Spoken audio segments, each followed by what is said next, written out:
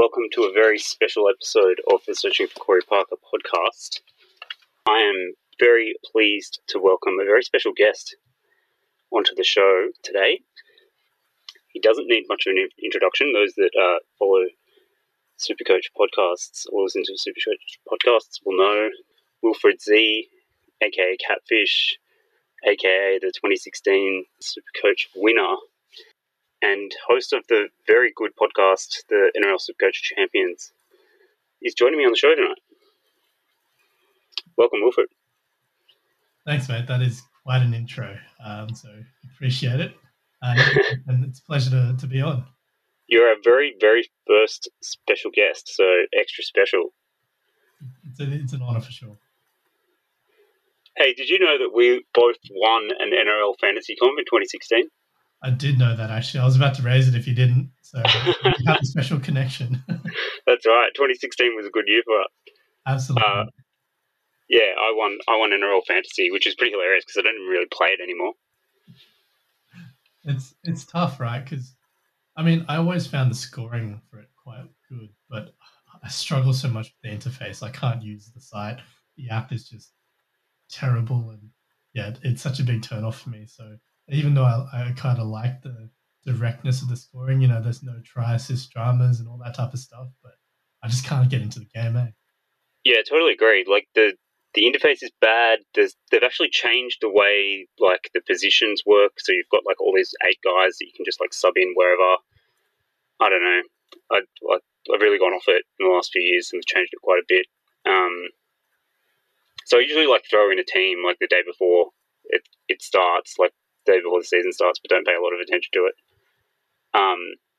But funnily enough, even that year, even the year that I won it, I didn't put that much stock into my team like before the season started. I just kind of threw a team together, and then suddenly I was doing very well, and so suddenly I started paying a lot of attention to it that year. Did you do well in Supercoach that year as well?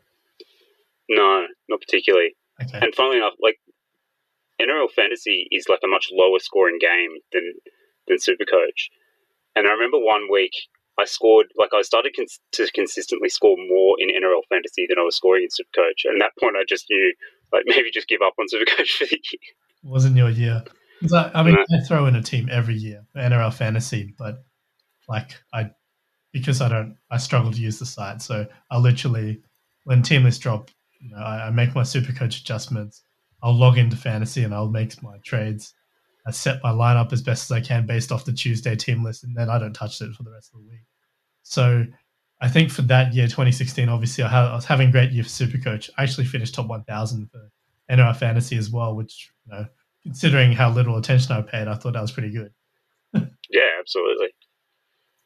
It was a good year for sure. Yeah, I don't think either of us are really going to ever live up to it, unfortunately. I mean, maybe you will. Maybe you'll have another great year. Look, I hope I bounce back because the trend is going the wrong way.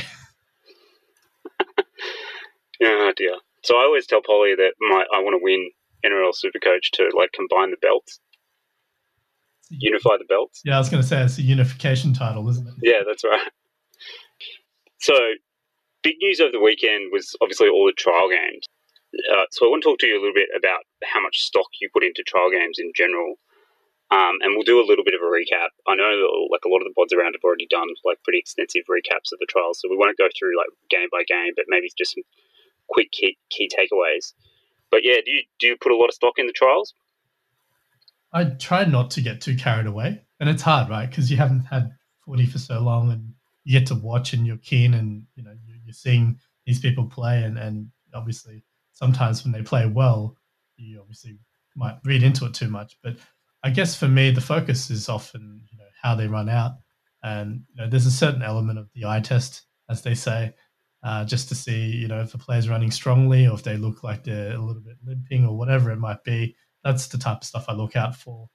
And, you obviously look and then try to identify key changes like, I guess, and we might touch on it later, like the Eels, obviously they swapped sides for Moses and Madison and obviously Brown and Sean Lane, which is pretty significant.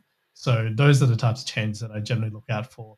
I try not to get too carried away with like minutes and that type of stuff. Yeah, totally agree. And I've been massively guilty of getting carried away in the trials. I actually did it last year. So last year, the Tigers had just bought Joey and Luciano Leilua, and they were playing them together on the right-hand edge, and they played against the Warriors, and they were just kind of playing touch football on that edge, and they absolutely put the Warriors to the sword. And I thought, I've got to have both these guys in my side. So I bought BJ Leilua and started the season with him, and he was absolute pus.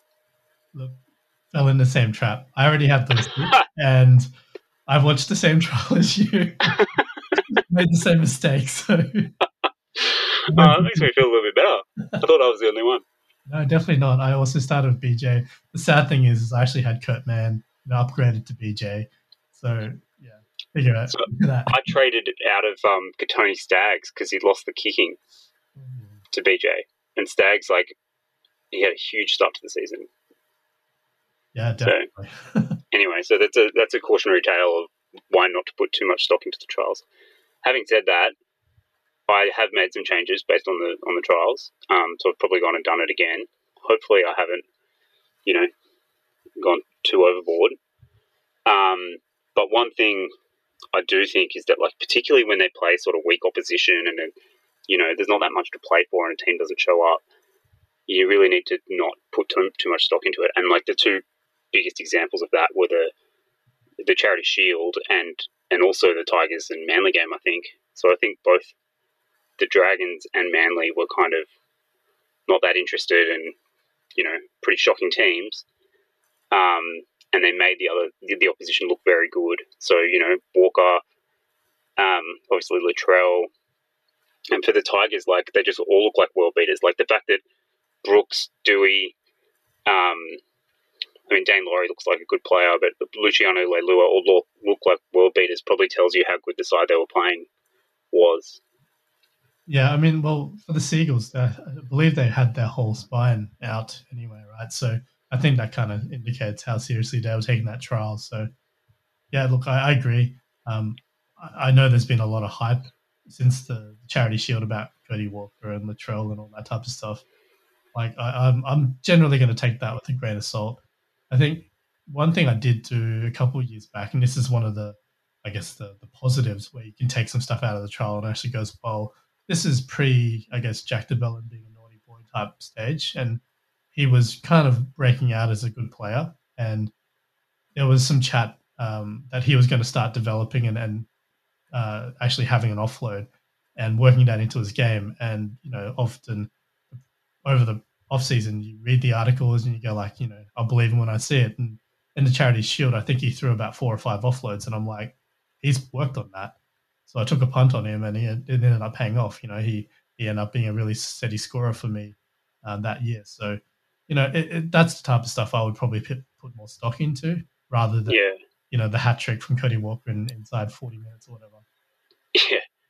Mind you, the same thing happened with Liam Knight last year, right? He made, in the Charity Shield, he had 4 or 5 offloads, and I was just like, this guy's PPM is going to be enormous. He's going to be offloading at will. And then he basically didn't offload for the whole season. He barely offloaded at all. So, yeah, kind of can go both ways. That's true. Another cautionary tale. Yeah, that's right. Anyway, so the things I did take out of the trials, I thought the form of the Panthers looked amazing.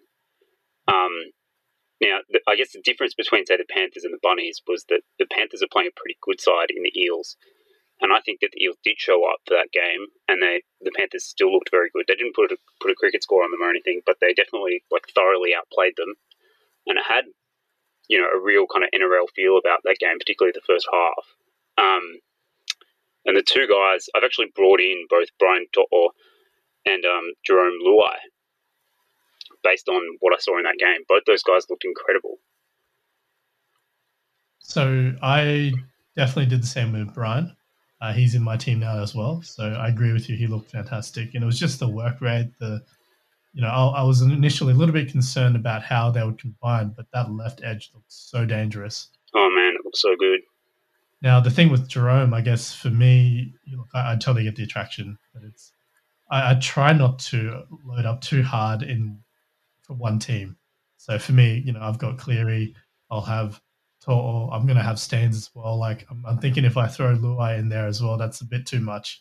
So I get it, but, the week that, let's say, the Panthers, they play the Storm, I think, in round 3, I can expect that it's going to be a pretty low-scoring game, and it could be a tough week if you've got too many Panthers players in one go. So that's, I guess, the thinking I generally have with that.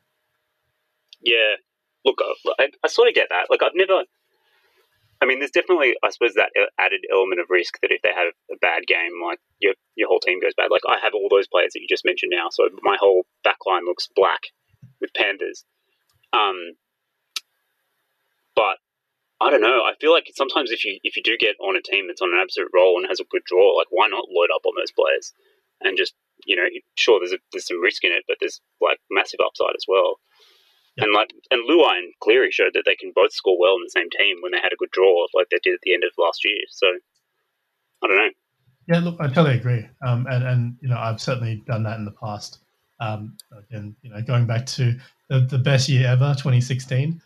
That was one of the things I did. I loaded up on so many Broncos, and it wasn't because I'm a Broncos fan. It was legitimately they had such a good draw, and I knew the 2016 Knights were coming up, and I brought in Ben Hunt. I already had Milford.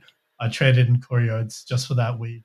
I think I got someone else in. I think I got James Roberts just for that week as well, and it was glorious. 53-0. So yeah, it definitely can pay off. I look at the end to last year for when the White absolutely went off. I think he averaged 90 or something like that over the last 6 months, and you've got the Sharks, the Tigers, the Broncos, the Eels. So that is obviously a tougher game, and then the Cowboys and the Bulldogs. So 5 out of those 6 games are against basically the worst. The teams that leaked the most Supercoach points all 2020. Yeah. So I look. I can just see them. Sorry. Yeah, sorry. I can just see them coming out absolutely flogging the Cowboys and the Bulldogs in those first 2 games. Yep, could absolutely do. Yeah, so that's the reason. I actually had Dylan Brown in at 5'8" before the weekend, mostly because he's just got that awesome base. But as you said in our kind of lead up, the fact that they've switched sides has me a little bit spooked about Dylan Brown because everything was going down the left hand side at the Eels. That's why Fergo scored 2 tries all year because it was all going down the other side. Now they've switched it up, just not as confident that Brown's going to get as much ball. He wasn't running. He didn't seem to be running the ball that much in the trial. Not sure if you can take that much away from it, but just has me sort of a little bit spooked about Dylan Brown. Look, I totally get it. I was a big Dylan Brown fan last year, early in. Yeah, you love Dylan Brown. Apparently, I somehow developed that reputation as the Dylan Brown guy early on, and I got laughed at. But look, I have to say, it turned out all right if you took the punt on him. But yeah, look, he was so good for Supercoach because every time he got the ball, he would dummy and run, and that's gold. You get the tackle bust, you sometimes get the offloads there as well, and obviously he gets the odd line break because he's taken on the line so much. But I agree, when he switched to the right hand side, it definitely seemed like he was, I don't know, just tentative. Just kind of shoveling it along. Yeah, that's it. Yeah, I feel like maybe they're just going to take a while to click, even though they've got the Broncos first up, your beloved Broncos.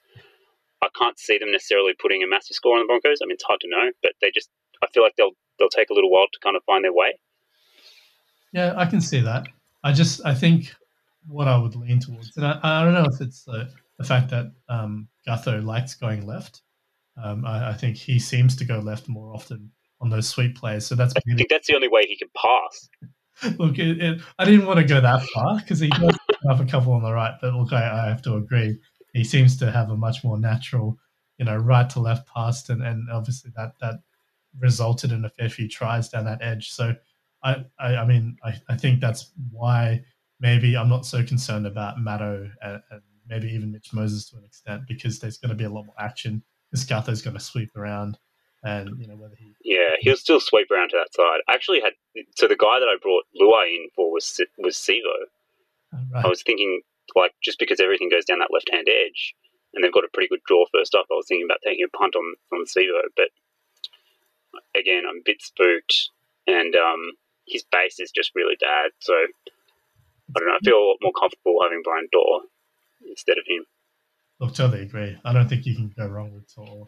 I definitely think he's tracking to be if I had to put a bet on, I'm not a betting man, but if I had to, like, I would say Brian or top 4 centre wing would be my strongest bet.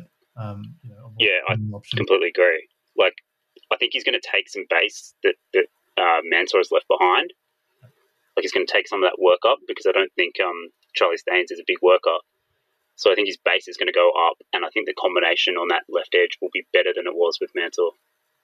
Yeah, look, I think I have to agree. It seems like, and this is very narrative driven, but it seems like Luai, Crichton, and To'o, they hit it off. Like, I think they're really tight as far as mates go. So they're constantly in each other's Insta stories and stuff like that. Whereas I don't think Mansour was hanging out with those guys as much.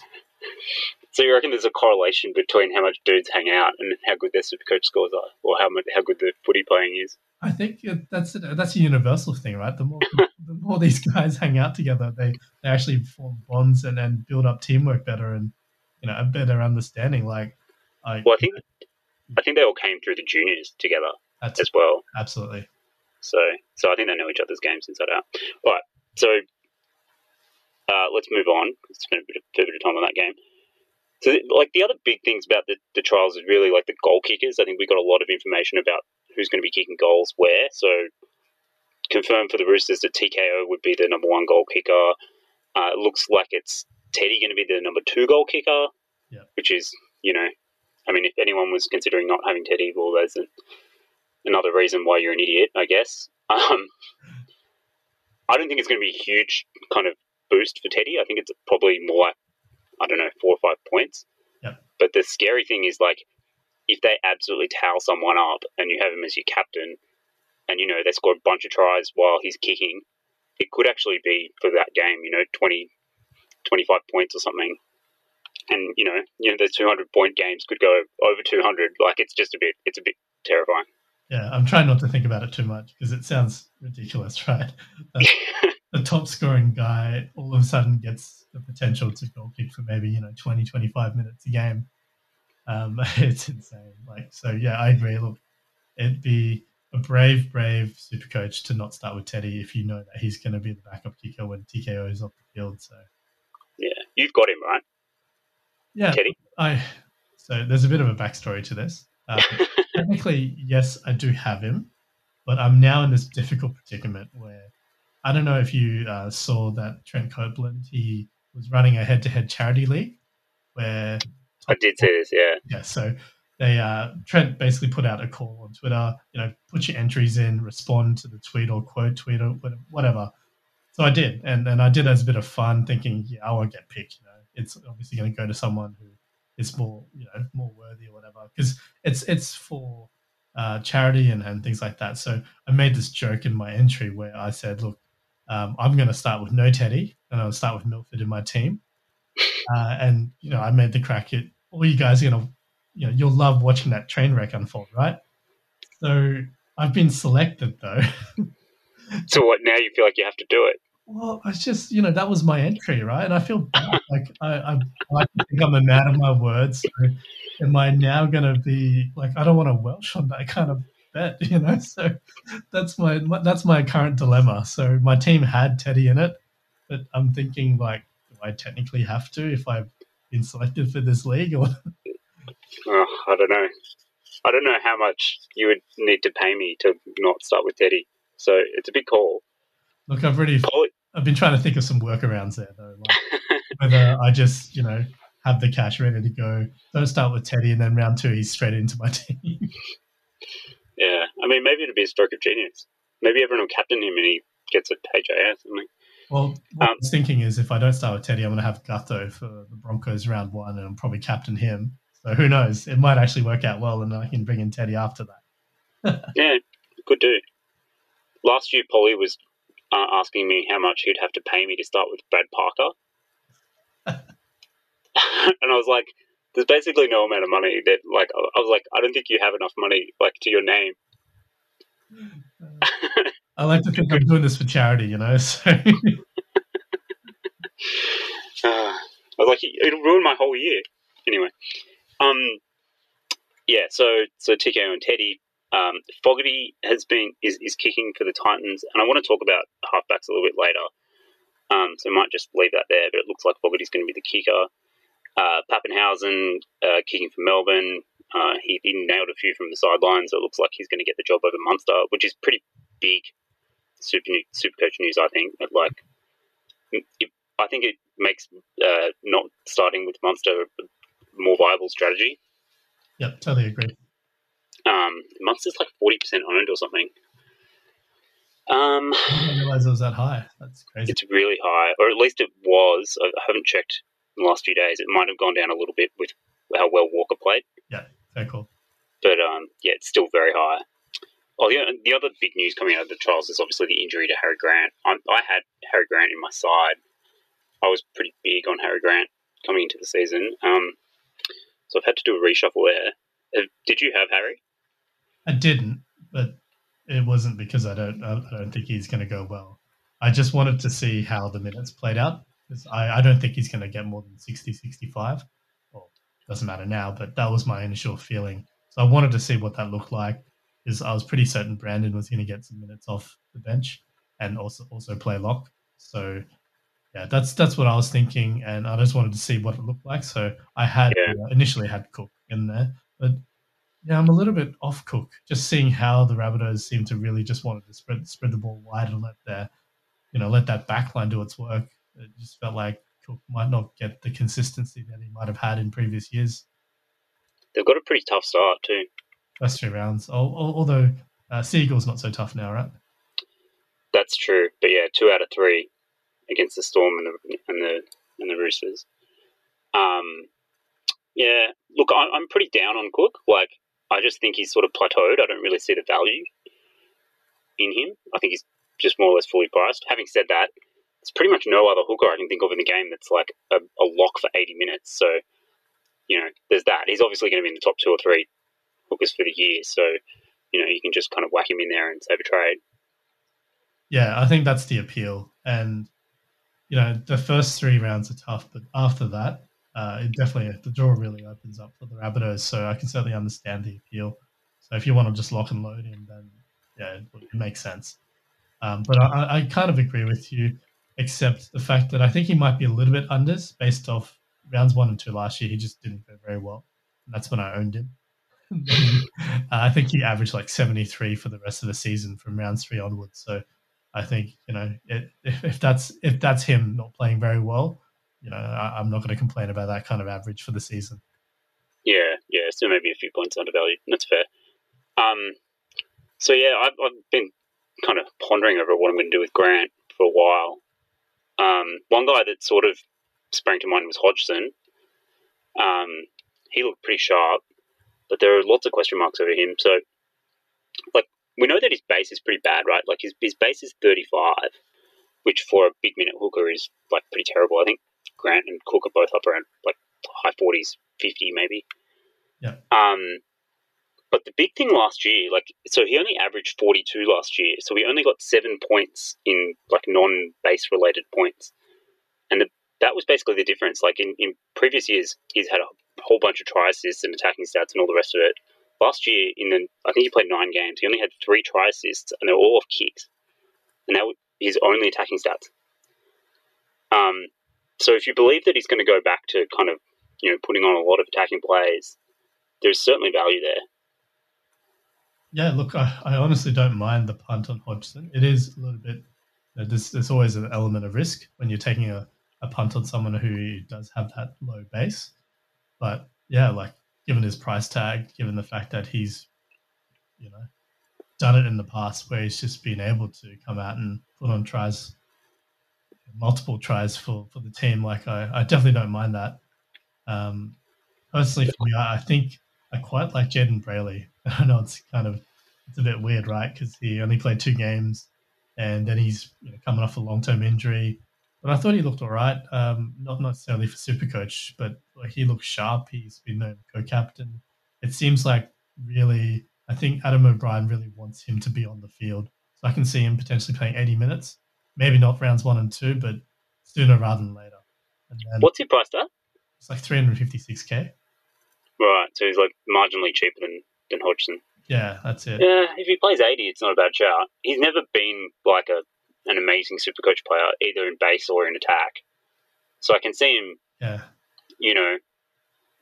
maybe averaging sort of high 40s, 50, probably not much more than that. The only thing I will say is, like, in the 2 games he played before he went down, like, he was I think his average was 57, and there is one attacking stat in there, but he definitely upped his work rate after he left the Sharks. And I don't know if that's just maybe coaching change or him developing as a player, but it seems to me that they want him on the field. They want him controlling the I guess the attack a little bit, because I don't really want to trust Mitch Pearce right now. Yeah, I suppose when Green comes back, though, maybe Mann goes to the bench and maybe Mann needs a few of his minutes, but yeah, not sure. So just back on Hodgson, like, I guess the risk with him is what the bench looks like. Yeah. Like, if Josh Starling is there, maybe they ease him back in. He starts with sort of 50 minutes, 60. He'll probably build back up to 80 fairly quickly, but, he might build up to it a bit. So more or less on that basis, and just not wanting to pick someone coming back from a knee reconstruction, I'm probably not going to go with Hodgson. Yeah. So at the moment, I've actually put Simpkin in there as the backup. So yeah, as my number 2 hooker. Yep. And I'm just running with Watson. And like, I would normally never go with a backup, like a bench hooker, but it frees up so much money for other positions, and I think he'll get okay minutes. Like, I'm sort of expecting him to get about 30 odd minutes, so not like 10 or 15. Yep. And Little's quite brittle, like, pretty high chance he injures himself again. Sorry, Mr. Little, but I totally get it. I mean, I think the history's there. You've seen it.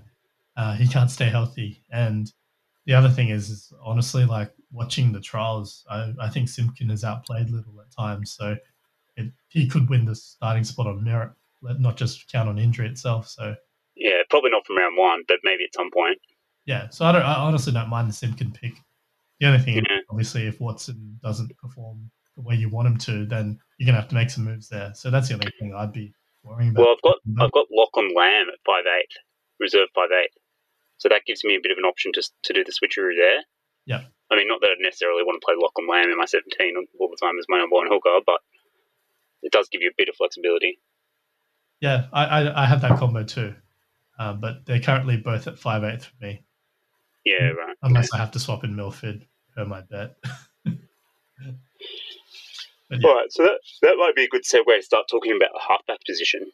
So, I mean, I suppose if you're going to talk about the halfback position, you can't talk about it without talking about Cleary a little bit. I don't want to spend too much time on it because it's a bit of a no-brainer.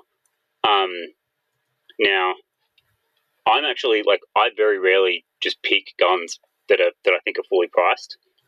But in this case, like, when I look for value down the halfback list, there's nothing that really catches my eye. There's a few guys you can sort of make a case for a little bit, but they're so, like, kind of risky and unreliable that I just wouldn't be confident playing them week to week. And so, like, I think you just have to pick Cleary, don't you? Yeah, the base is just way too good, and the ceiling is, he's directing around such a good team, and he's such a good goal kicker. Like, yeah, I think he's such a unique situation compared to every other halfback in there. I mean, if DCE is the goal kicker, then maybe that's a little bit different. Like, he would be the only one who can come close to matching what Cleary does. Outside of that, I totally agree. It's slim pickings, that's for sure. I mean, I suppose there's an argument that Cleary could have a regression, given how good a season that the Panthers had last year. He had something ridiculous like 18 points a game in goal kicks. But at the same time, like, he's picked up a lot of points since, what's his name, the old 5'8" left. Jimmy Maloney. Yeah, Jimmy Maloney. And those points, I think, are sort of here to stay. So a lot of the points he's picked up, like points in forced dropouts and try assists, which is just because he, like, controls the team. So even if he loses a few points in goal kicks, like, I almost feel like he can back it up, like, because his average is 15 points higher than last year. Yep. But I sort of think even a slight regression, maybe it's like sort of 5 points regression, but not more than that. Yeah, look, I'm totally on the same page with you there. I just think even if he goes back, say, 3 to 5 points per game, as you say, regresses there, he's still going to be head and shoulders above every single other halfback position. So I just think lock and load him for the season. It just seems such a simple answer. Yeah, just get him in there. Forget about it. It's kind of like what we did with Damien Cook back in 2019, right? Off the his 2018 breakout, like it just seems so obvious to just pick and start with him for 2019. So yeah, I think. But funnily enough, it wasn't really in the end, right? Like in the end, he did have a bit of a regression, and there were other players that sort of caught up to him, and you probably could have done better by not maybe starting with Cook. So that's an interesting comparison. Yeah, I think the only one who caught up to him was Cam Smith. Like aside from Smith, there was still a sizable gap between Smith and Cook and the third best hooker, I think, from 2019. I know it's gone back a few years, so I'd have to double check, but that was the impression I had. So even though he did regress, I still felt like it was unless you started with Smith, it was still the right choice, basically. Yeah. Okay. Yeah. So anyway, so let's just assume that, he's a second or third most owned player in the game, and probably for good reason. So let's just assume everyone's going to start with him, and that's probably the right choice. Yep. But it does throw up then, like based on exactly what we just said. What do you do in that second halfback slot? So it's a real problem for me. I don't really know what to do in that second halfback slot because there's a bunch of guys again, and I'll go through them in a minute, that potentially have a bit of upside, but none of them I'm really that confident in, and they're all kind of between about 380 and up to Moses or something who's in the 500s. Oh no, he's 480, so between 380 and 480, and they're guys that I don't even know if I'd trust to play them in my 17 every week. Moses you probably would, but some of these other guys like your Chanel Harris-Davidas and your Jamal Fogarty's, I don't know if I want to spend 400k that way. It's a perfectly valid point. I guess the problem is you can't go down the other end, right? Because a lot of people are just going Sam Walker, expecting him to come in sooner rather than later, but I just don't see it happening. I think Lachie Lamb's got that job at least for the first 4, 5, 6 weeks, if not longer. And especially if the Roosters are winning, I can't see them changing that. Yeah, I don't think Lamb's going to get dropped. I agree with you there. Sam Walker did look incredible. Yep. I don't know if you've watched that game, but I've never seen a young guy come in and just zing passes from side to side, 20-meter cutouts on both sides, just hitting people on the chest. It was incredible. Yeah, but he looked tiny, right? Yeah, he's small, but geez, he's got some talent. Yeah. So, I was kind of put off even more so with Sam Walker by the fact that Drew Hutchison started ahead of him. But that, I'm not really worried. I'm pretty sure Sam Walker is the next guy in, and just the fact that, again, this sounds terrible, but Luke Keary does have that terrible HIA history. So, there is possibility that Luke Keary kind of is out for 4 to 6 weeks with a HIA, and then suddenly Sam Walker does get a shot. Yeah, look, there is. I still, and my concern's always been about his size. So, what I heard last year, and this is all second, third-hand information, obviously, but what I heard was that obviously Flano had been dropped and Lachie Lamb had started, but then second game he started at half, he got hurt. And I think what had happened in those few weeks that Robbo was desperately trying to get Sam Walker physically ready. So in training, he was getting constantly run at by Jared, Hargreaves, and also Pakeaho. They were just running at him, making him tackle him again and again, just to see if he could physically handle it. And I think the decision was that he couldn't. So Flano came back in, and that was the rest of a year basically. Whereas I think, he's obviously a little bit older now, but still, like you saw, he's still quite small. And I think that's what's been said about him. He's just not ready in that sense. And maybe he's still, he's still a bit green around the edges, but you're right, the talent's clear.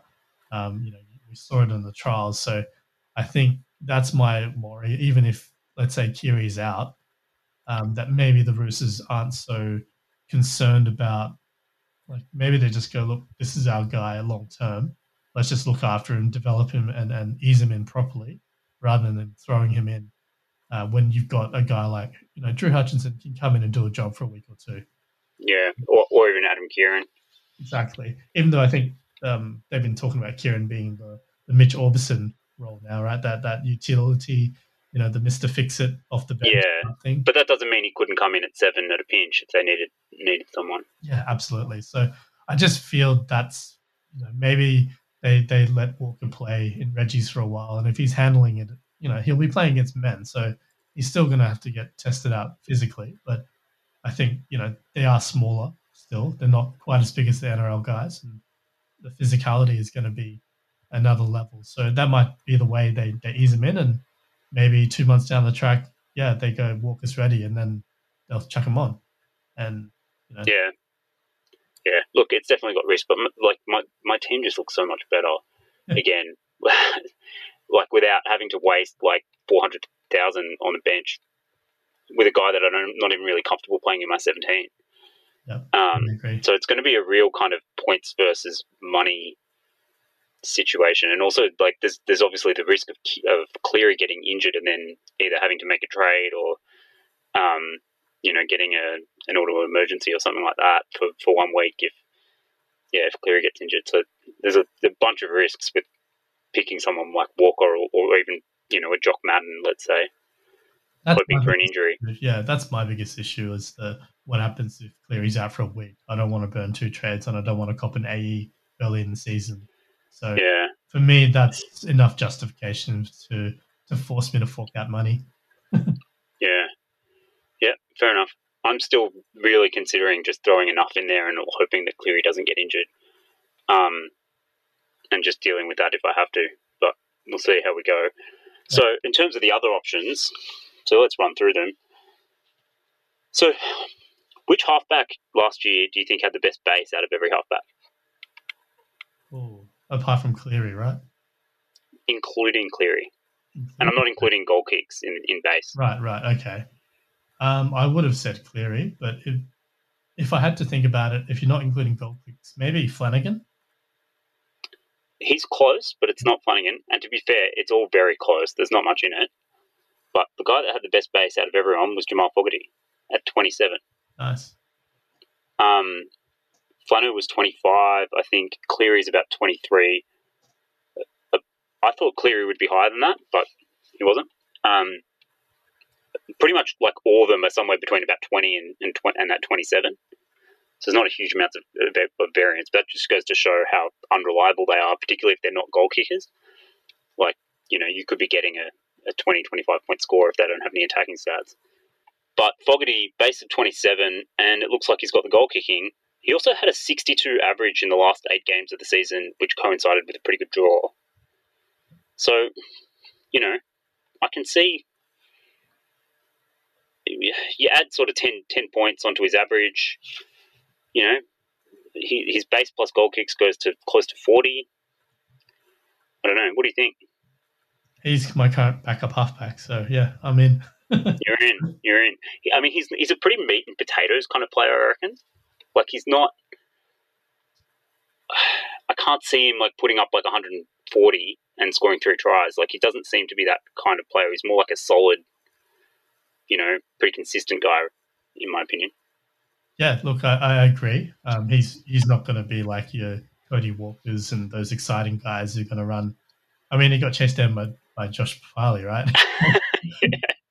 I think that says it all. Yeah, exactly. But he, as you said, he obviously works hard in defense and puts his body on the line. That's how you get the base. He's going to add the goal kicks in there. And I think the thing I like is apparently he's going to be beside David Fifita. So he'll get points naturally just by being there.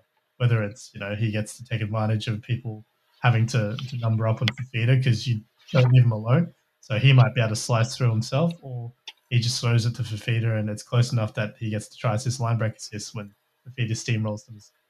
The defenders all over. So I see a slight bump just naturally from that. So on top of the goal kicks and obviously I think the Titans have one of the best opening draws of. Oh, their opening draw is fantastic. Yeah. And so one thing we talk about the draw a lot, and the draw is obviously like it's pretty hard to pick, right? Like we base the draw off the results the year before, and a lot can change from year to year. Yeah.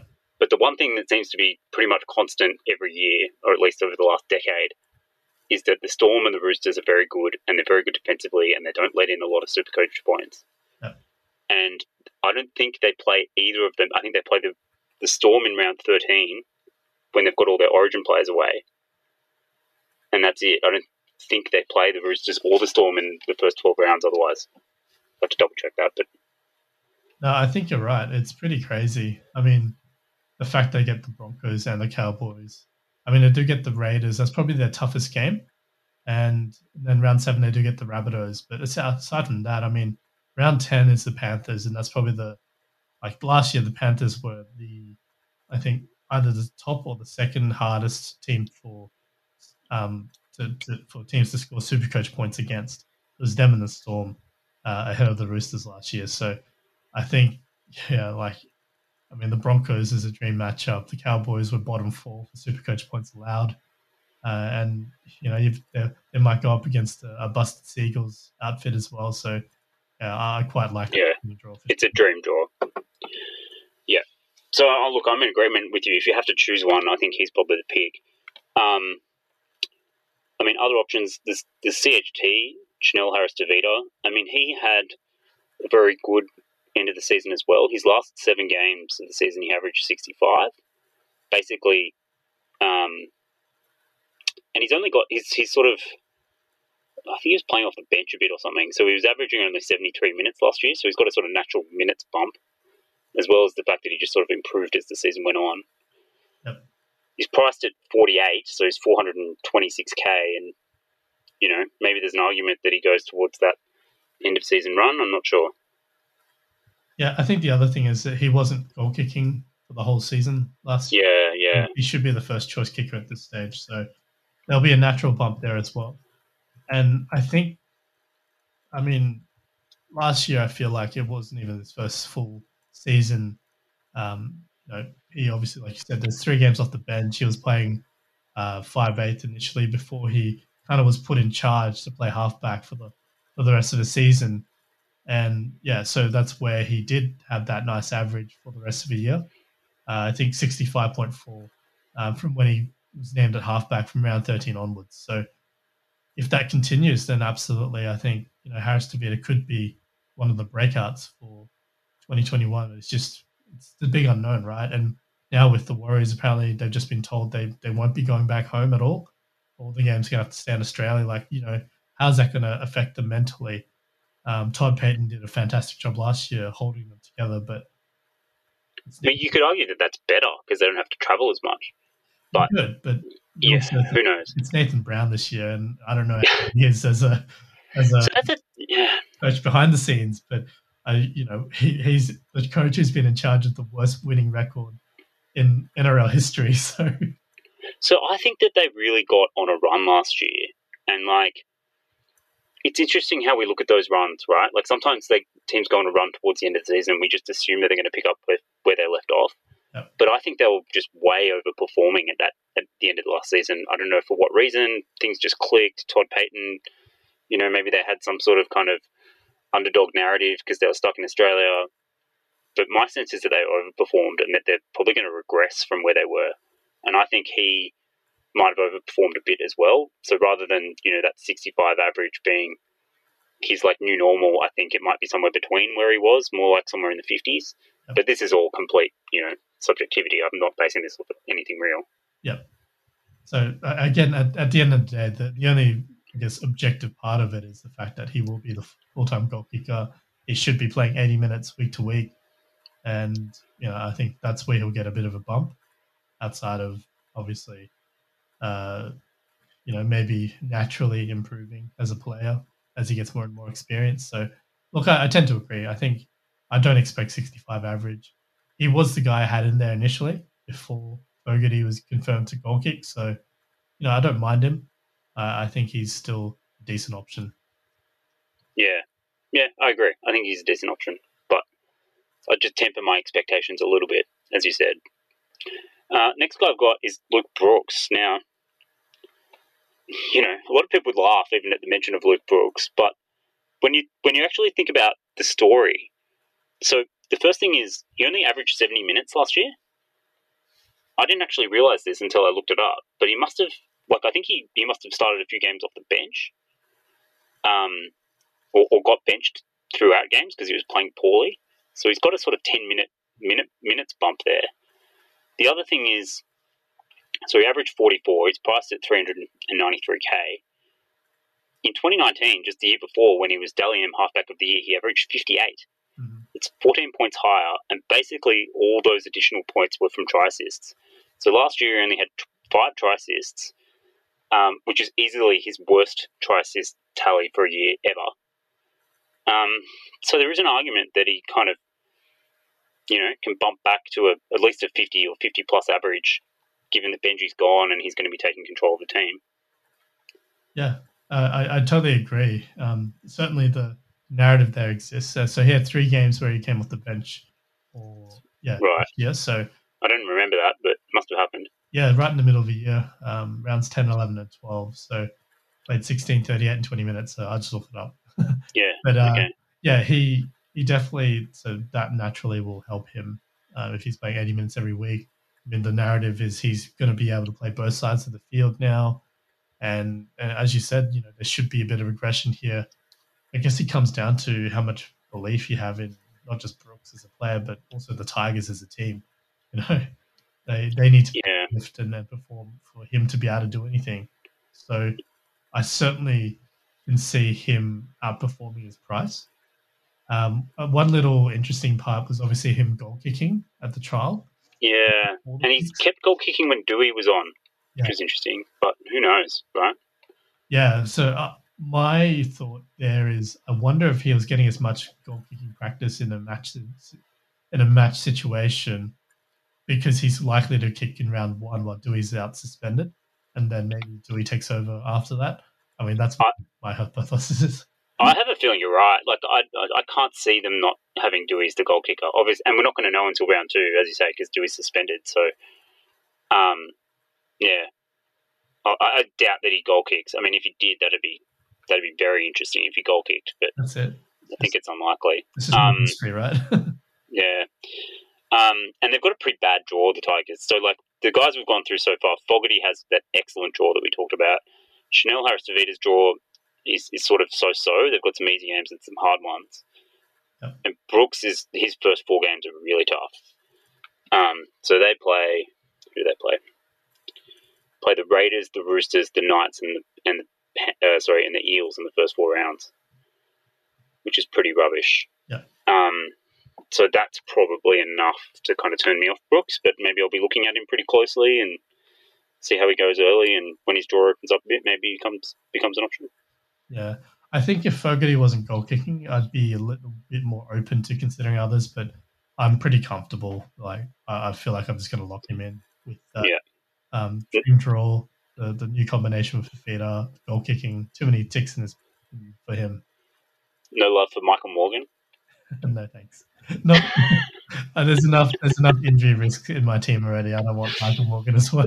Yeah, neither do I. I mean, you could mount an argument for Michael Morgan as well. He's got a discount because he played so few games last year. Yep. But no, I don't want anything to do with Michael Morgan. He's just not passing the eye test at all at the moment, is he? I just think there's such a limited sample to look at, even in the last 2 years, because of the injuries. So, yeah, I couldn't do it. So you touched on DCE before. Any love for, he's the only kind of second gun that I think you could even remotely consider in that position. Yeah. So any love for DCE? The one interesting fact about him is that he averaged a lot better when Turbo wasn't in the team last year. Yeah. I think he averaged something like 71 when Turbo was out and 59 when Turbo was in. I think that also coincided with him picking up the goal kicking for some of those games. A few of them, yeah, but not all of them. No, because he only kicked for 4 games at the end of the season when Garrick was injured. So I do have I had a lot of interest in DCE when I thought he was going to be goal kicking, when the rumours were that Garrick wouldn't be in the team. But with obviously all the injuries, I think it's more and more likely that Garrick will find his way into the team somehow, which removes a lot of the shine from DCE for me. Yeah, I agree. I guess we'll see what Teamless Tuesday brings. If Garrick's not in the team, then that obviously makes DC much more interesting. Again, they've got a pretty bad draw early on, which turns me off a bit. Yep. Also, I'm not sure if Foran kind of steals a bit of his playmaking thunder. So maybe he's not like the one and only focal point. So there are a few downsides there. I'm not really that interested. Obviously, as we said, Garrick's not there. I might think about it, but even with the goal kicking, I don't think I'd do it.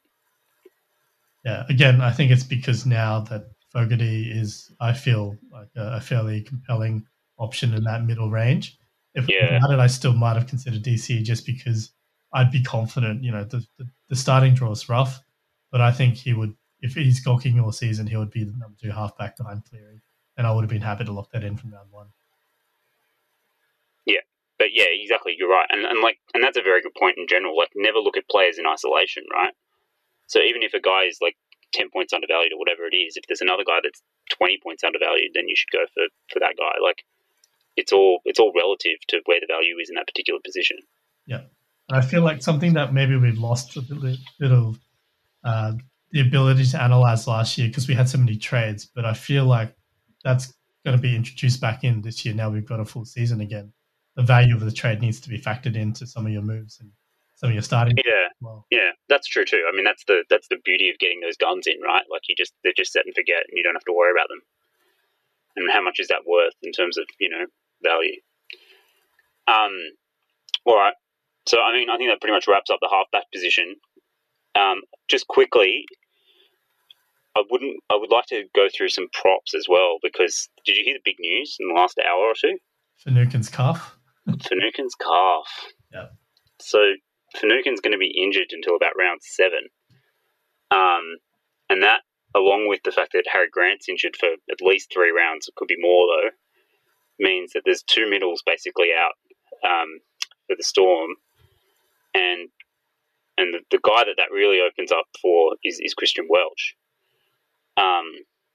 Now, he's priced at $450K. He averaged 51 last season in 43 minutes. Massive PPM of 1.2. But when he played 40 minutes or more, he averaged 60. And when he played 50 minutes or more, which is a big chunk of games towards the end, he averaged 64. And it's hard to see him not kind of averaging sort of 50, 55 minutes with those 2 guys out. Totally agree. I already had, I was interested in him at the end of last year because, I mean, I had picked him up in a bunch of my draft leagues at the end of the year because I saw the uptick in minutes. I saw his offload. I was like, I got to get him in. And he was great for me at the end of the season. And then I was thinking, well, like, if the pack is going to line up where, we've seen the Storm have an 80-minute hooker for so long. And if there's going to be a couple of minutes, like 15, 20 minutes off the bench, that's going to go towards the hooker. Like, there's a few more minutes that open up for the pack. So I was thinking, what if Welch gets some of them? So I was really interested there. But then when Harry Grant went down, I'd already thrown Welch into my team by that point because I thought Brandon Smith wouldn't be stealing any minutes. He'd obviously be called upon to play at hooker, and they might have had to bring another 14 on to spell Brandon if he needed it.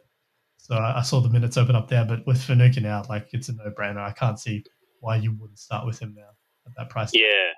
Look, I'm in agreement, but the only problem I've got is that at the moment I've got TKO and Tino as my 2 kind of gun front rowers in those 2 spots, and cheap guys in the 3rd and 4th spot. And so it's like, which of those 2 goes for Welch? So I actually had TKO and Pangai as my starting front rowers.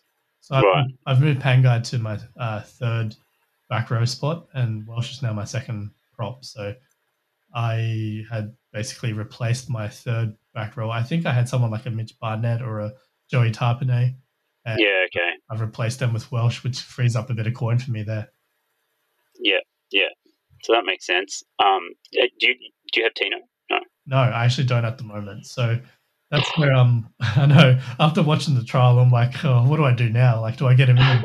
I didn't look. I've been down on him all off season because, as we all know, Cameron Smith was like put on something like 6 of his 7 tries, and I thought, he's going to lose a bunch of attacking stats. He'll go back down to a normal middle, like maybe a slightly attacking middles number of tries. He'll score 3 or 4 rather than 7.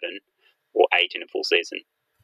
And that means even if he gets an uptick from 46 minutes that he got last year to, say, 55 minutes, most of that uptick's going to be eaten up by the lack of attacking stats. But on the weekend, like, not only did he score that massive, like, that ripping try that was all just him, and, you know, maybe he doesn't do that often, but also he got his offload out. Yeah. And so it was on one of the podcasts that actually Christian Welch was on one of the podcasts, and he said something very interesting, which was like, oh, Bellyache only started letting me pass last year, which makes me think that Bellyache has literally got, like, you know, he's like, you're allowed to pass and you're allowed to pass and everyone else is not allowed to pass. And I feel like Tino was one of those guys because he literally had something like 1 or 2 offloads for the whole season last year. And he got one off in the trial, in the 40 minutes that he played in the trial. So that just makes me think that, you know, if he can even get, say, I don't know, 2 offloads a game or 1.5 offloads a game, that's a 6-point bump in itself. Combined with the fact that he's probably going to play 55 to 60 minutes, maybe he does average 65. Yeah, it's kind of scary, right? So I have been thinking about that, and I just traded out Lockie Lamb to Jake Simpkin and put Connor Watson back to 5'8", and now I've got Tino as my 4th back rower. Did I just convince you? Oh, look, I was already on the fence, but I think as hearing you talk it through, I'm like, yeah, let's just put him in there. I feel better now. I mean, his duel as well. Like, I don't know. As I said, I was very down on him. I thought he'd basically average what he averaged last year, but yeah, watching that game, he was just a bit everywhere. And if he gets even a few offloads away, yeah, he could be close to keeper status. So, and the ownership is ridiculous. So, and it's a bit like there's not a lot of risk there. Like, even if he goes badly, I still feel like he's going to average like high 50s. So, yeah, you know, it's a bit of money. Yeah, it's kind of risk free, and he does have upside. They've got that great draw, so he could go on a bit of a try scoring run. That's it. Like, just seeing him do it all himself, pretty much. Like, I just thought, yeah, okay, he doesn't need Cam. No, maybe he doesn't. He's 6'6". It's a monster. I'm glad he's a defender. And like the next guy is TKO. Now, there's not much to say about TKO apart from the fact that he averaged 64 last year in 57 minutes. He's playing for probably the best attacking team in the comp. He's the number 1 goal kicker. So let's say he gets 8 points from goal kicking. That takes him to a 72 average, which is like right up there with maybe, you know, probably number 1 or number 2 prop in the game. Pretty hard to go past TKO as well, I think. Totally agree. I mean, ever since he was rumored to be the number 1 goal kicker again, I mean, I fell for that trap last time, but this time it seemed like it was going to happen because there wasn't a Flano to compete with him. So he's been in my team from like all off season pretty much. So yeah, I'm confident. And I know some people talked about maybe his minutes will be around the 45, 50-minute mark. And I'm just like, I don't think so. If he's the number 1 goal kicker, I think he's going to be there for 50, 55 most weeks. And if it's a tight game, like, he's going to come on and he's going to be there for the last 10, 15 minutes of the game in case he needs to kick that conversion. I see him closer to 55, 60 minutes most weeks instead. And also, so, you know, perhaps when Victor Radley gets back to full fitness, like, and let's say they've got no other injuries, then maybe I can see he gets a bit of a minutes dip. But I reckon that'll take at least a month or maybe more. So Radley's not even going to play round 1. They said that today. And I think they'll ease him back in. So, yeah. So, yeah, he's a bit of a no-brainer too. But there's a few too many no-brainers. That's a problem. That's it. Did you hear the news about Junior Paulo? Yes, I did. See, that I'm not like, it's interesting, but I just think his PPMs is going to drop off. Like, I can't see him maintaining his scoring rate at that, you know, at those minutes. So I'm not. Yeah, look, I'm with you. But so for those that didn't hear, Brad Arthur came out and said he expects Junior Paulo to play sort of 65 minutes. He said something like, I can see he could play 65 minutes standing on his head, and we're going to need him to play big minutes this year. But I agree. Like, he had a 1.2 ppm last year, and you just can't possibly keep that up. But also, like, they were the team that got run off their feet on the weekend by the Panthers. You know, they had guys in the paper saying that they couldn't breathe. How is a guy of that size possibly going to play 65 minutes in, like, what's shaping to be the fastest and, you know, ball in play the most that we've ever seen? I just can't see it, to be honest. Yeah, it's a weird one, isn't it? And I wonder maybe he was the guy who was quoted. And if he played 60 minutes, the guy that couldn't breathe. Yeah. I mean, I guess they've lost Kane Evans. You know, they don't have a huge amount of depth in that prop spot. I can't even think of who their third and fourth props are. They'll have Isaiah Papali, and I think they'll have Niokore, but he's suspended for round 1. So right, okay, they're almost like back rowers. Like, but yeah, you're right. They probably will both play somewhere in the middle. But it's not a lot of depth at prop, right? So maybe they do need someone to play 60 plus minutes. But yeah, look, I mean, it's one to keep an eye on. But I sort of agree. I just don't really see it with him. I just remember because, you know, Campbell Gillard had that little stretch in the middle of the year where he was playing 65, 70 minutes himself, and just huge work rate for like 4 or 5 weeks or something like that. Do you recall that? Like, everyone just... Yeah, that's right. He suddenly, like, went up to almost... Like, he played a couple of 80-minute games, I think. Yeah, I think 75-minute game, an 80-minute game in there. It's just ridiculous. I'm like, what happened here? Yeah, and he was a guy that, like, never played more than 40 minutes usually. I told Polly to get on him, and he did, and then he went straight back down to, like, 45 minutes. That's it. It was just a 6-week stretch out of nowhere. So I don't know what... And then it just disappeared. Yeah. That's it. So... You know, obviously there are minutes there, and it's just a matter of, well, if Junior Paulo is going to be the guy who does that week in, week out, then I think you've got to look at him. But I'm not convinced his work rate will be there the whole time. That's all. He could still end up averaging 60 to 65 despite playing 70 minutes a week. Yeah, look, I think that's probably right. Hey, one from left field a little bit. Josh Kerr. You're laughing. Yeah, because he played on the edge. He did play on the edge, and it went so badly that I'm just assuming that he's going to go back to prop. Yeah, fair enough. Like, he can't possibly play on the edge, can he? Even for a prop, he has bad lateral movement. Like, what is Hook thinking? I don't know. Well, I think he's quite a good prop, but, like, his weakness is his lateral movement. So, yeah, the edge seems like a disaster to me. So I'm assuming that he's not going to play on the edge come round 1. And if Laurie is at lock, and he's the starting prop, they don't have that much behind the first, you know, behind him and Vaughan. Yeah. And he's got a massive PPM, so he's 377k. He played 35 minutes last year for a 43 average at 1.22 PPM. His base was 38, so it was mostly base. He's more than a point a minute in base. If he does get, say, 45 minutes, he's going to get a big bump. And the other thing about Kerr is that he actually can score a meat pie. Yeah. So, like, they've got that really easy draw. I don't expect them to score a lot of points, but he could go over for a couple of early tries and really kind of get you that cash generation quick. Whereas a guy like Matt Lodge is just not going to. Yeah, I can see that. I just think it's an awkward price, right? And it is. I'm just not convinced on the minutes because, like, I don't mind Farmasili, and he started at the trial. Obviously, if Kerr's going back to the prop, maybe he's not starting, but I don't mind him. I think he does a pretty good job, and I honestly think he could take 30, 35, maybe even 40 minutes, and that will limit the upside that you might expect to get with Kerr. Yeah, I think that's fair. I think if Kerr starts, I expect him to get somewhere between 40 and 45 minutes. But yeah, you're right. There might not be a huge amount of upside in terms of minutes. And look, if Farmasili starts, like, he'll be in my team.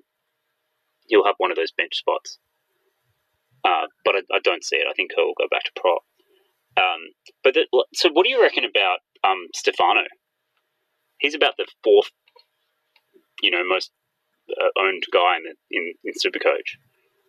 Do you have him? Yeah, I do. I think he's pretty much the cheapest, like, front row forward cheapie that's viable. And I think what I'm hearing is that he's probably going to be the first prop off the bench. So that to me says he'll probably get sizable minutes. And, some if he So do you think that's the case? I just find that so hard to believe. Like, I think, I know they've got big raps on him and whatnot, but he's pretty raw. I still think he could be the fifth prop when Musgrove comes back. I think McHaley could be 3, Musgrove could be 4, and he could be 5. So that could mean that either he gets like 10 minutes a game as the last prop that gets picked, or he actually gets dropped when Musgrove comes back. Yeah, look, I can see where you're coming from there, but I feel that in what I'm hearing anyway, he might actually already be ahead of McHaley. And It's interesting. McHaley had such big raps on him when he was young. He hasn't really come on.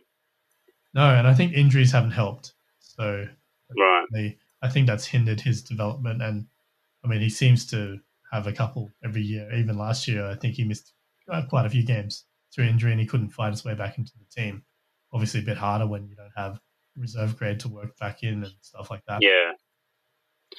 Yeah, look, I hope you're right, because it's like I think we all want to pick him there, but I'm just worried that he could actually end up being a bit of a trap, like one of those guys that gets sort of 20 minutes a game, doesn't make any money, might even get dropped when Musgrove comes back, which is why like a guy like Farmasili kind of becomes interesting, even though he's like 50k more expensive. Maybe his job security is better, maybe he gets more minutes, maybe he actually makes some money. So Yeah, look, I think it's a valid point. I would probably, if Farmasili starts, I'd probably put him in instead of Leniu for like 14 grand more. Because I do think Leniu, like the unknown there is what happens with Matt Eisenhuth, right? yeah, I really like Leniu. I mean, Oh yeah, you're right. I don't think we know what his minutes are going to be, but I actually think he could even go potentially above Leota in the pecking order. Like maybe not from round 1, but as the season progresses, I think he's an absolute gun. Yeah, look, I agree. It's just they obviously. I think I was listening to the Panthers, that Talking League podcast with Yeah. Fantasy. That's the one that Christian Welch was talking on. Yeah. Well, they had Cam Seraldo in the Panthers preview, and they were talking about how, like, Ivan Cleary is the one who debuted Eisenhuth, and Right. keen to bring him over, and obviously thinks a lot of him. So I'm wondering if he's going to actually have a surprisingly bigger role than all of us are expecting. So that's one definitely I'm watching there, and it makes me a little bit uneasy about Lenny, obviously, as well. Even though I agree, like he looks so good on the field. He looks good, and he's definitely not meat and potatoes, right? Like you can see him getting the occasional like line break or some tackle busts, or maybe going for a meat pie every now and then. Yeah, definitely agree there. Yeah. So Lenu's not going anywhere in my team, but I'm a little bit worried about Stefano. Have you got Lodge? No. I don't have space, right? I've got Welsh and TK now, so yeah, there's no space. I'm like I can see sort of on paper why people are interested in him. Like he, the year before he averaged 63, and he's priced at like 34. So just looking at that, 299k or 300k looks like there's massive upside, but I just kind of think the game's gone past him a little bit. I think Carrigan is probably ahead of him in the pecking order. So when Haas comes back, I reckon it'll be Carrigan and Haas as the two props, and Lodge maybe coming off the bench. And what does that mean for him? Sort of maybe 35 minutes. So you might get 3 decent scores out of him, and then he goes back to 35 minutes. Look, as a Broncos fan, do you think that's right? Do you think Carrigan's ahead of him? Yeah, look, I think you're right in that sense. I definitely didn't think much of Lodge last year, and you can put it down to injury or whatever, but I do feel Carrigan emerged. When Lodge averaged 63, as you say, Pangai was playing on an edge. Now he's solely pretty much playing on the middle, so that's a whole chunk of minutes there. And I'd have to say Pangai is going to be more effective in the middle than Lodge is. So I definitely think that's where, Lodge is. He worries me. He'll get good minutes for 3 weeks, and then what do you do after that? Yeah. Walker price, limited price rises, and if like these people talking about starting him as a second front row forward, I just couldn't do it. No, I couldn't do it either. Which is why, like I don't think I'm going to start with Kerr now because of all the good kind of expensive options that we talked about. So I just don't think I can fit him in. But like, if I was comparing Kerr to Lodge, and Kerr does get the start, even though he's 75k more, like if you think if he gets the start, he's there to stay. He's got a bit of that attacking upside. I'd definitely pick Kerr over Lodge. Yeah, and I guess the other name that kind of throw into that same similar price bracket as Lodge would be Jack Hetherington from the Bulldogs, who has a similar setup in that like Luke Thompson's out till round 5, so he gets 4 weeks as the starting prop, and then it's Thompson, Napa. We think Josh Jackson's playing lock. And it's that whole little mix there where maybe if Hetherington's still does he play well enough and pushes Napa back to the bench, or does he play well enough and make sure he still gets the biggest minutes off the bench or whatever? He's not competing with the likes of Pangai, Carrigan, Legler, Asiata. He's not, but and we've been agreeing an awful lot tonight, so maybe this is good. But I've been seeing Hetherington in a lot of people's teams, and I just don't get it. The guy has never been a half decent Supercoach player. His PPM is awful. I don't think he's ever scored more than about 50 Supercoach points ever. Even if he gets 50 minutes, which I think is highly questionable, I think he still probably averages 40. So what? And then after round 4, he probably goes back to the bench when Luke Thompson comes back. I just don't get it. Yeah, look, I'm with you. I'm not going to have either of them in my team, but I'm just saying, if you're looking at Lodge, I'd probably look at Hetherington first. Part of his PPM last year was ruined by the games where he'd start and play maybe 20 minutes in the middle, but then 40 minutes on an edge. So, right, he did. Yeah, I do remember that he did play some minutes on the edge. But even if you go back in his history, he's never had a good PPM. Probably because he's given away a bunch of penalties or get sent off. Yeah. Look, it's not for me, but like I said, if you're looking at that price bracket, I'd actually think Hetherington's a better shout than Lodge because he's got the extra week. It's a higher chance of carving out a bigger role, I reckon. I think both are an avoid, to be honest. And now that there's so many sort of higher priced options like Welch and whatnot emerging, I just find the money and go up to one of those guys. Yeah, look, that's what I'm doing in my team, so I'd have to agree. Yeah. All right. Well, I mean, we've been talking for a long time. Sorry. No, it's been great. Fantastic to chat to you. And again, thanks so much for coming on the show. A bit of Supercoach royalty for us on our little niche podcast. Don't say that. It's been a pleasure. It's been great to come chat, and I obviously enjoyed listening to you guys because I like talking strategy and some of the deeper thoughts of Supercoach, and you guys do that a lot. So I definitely appreciate it. It's we can all analyze players, but not everyone can think deeper about Supercoach. That's what I think. Yeah, and we try to do that as much as possible. I mean, we spent a lot of time talking about guys today because it's the preseason and you have to go through some of these guys. But I think just looking at guys in a vacuum, as we were talking about before, is a bit you got to compare guys and think about where the value lies in given positions and think about the structure of your team and how that affects things. And that's when it really gets interesting, right?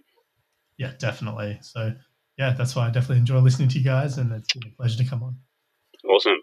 All right. Well, thanks so much, and maybe we'll talk again sometime. Anytime. Awesome. Thanks, Wilfred. Cheers.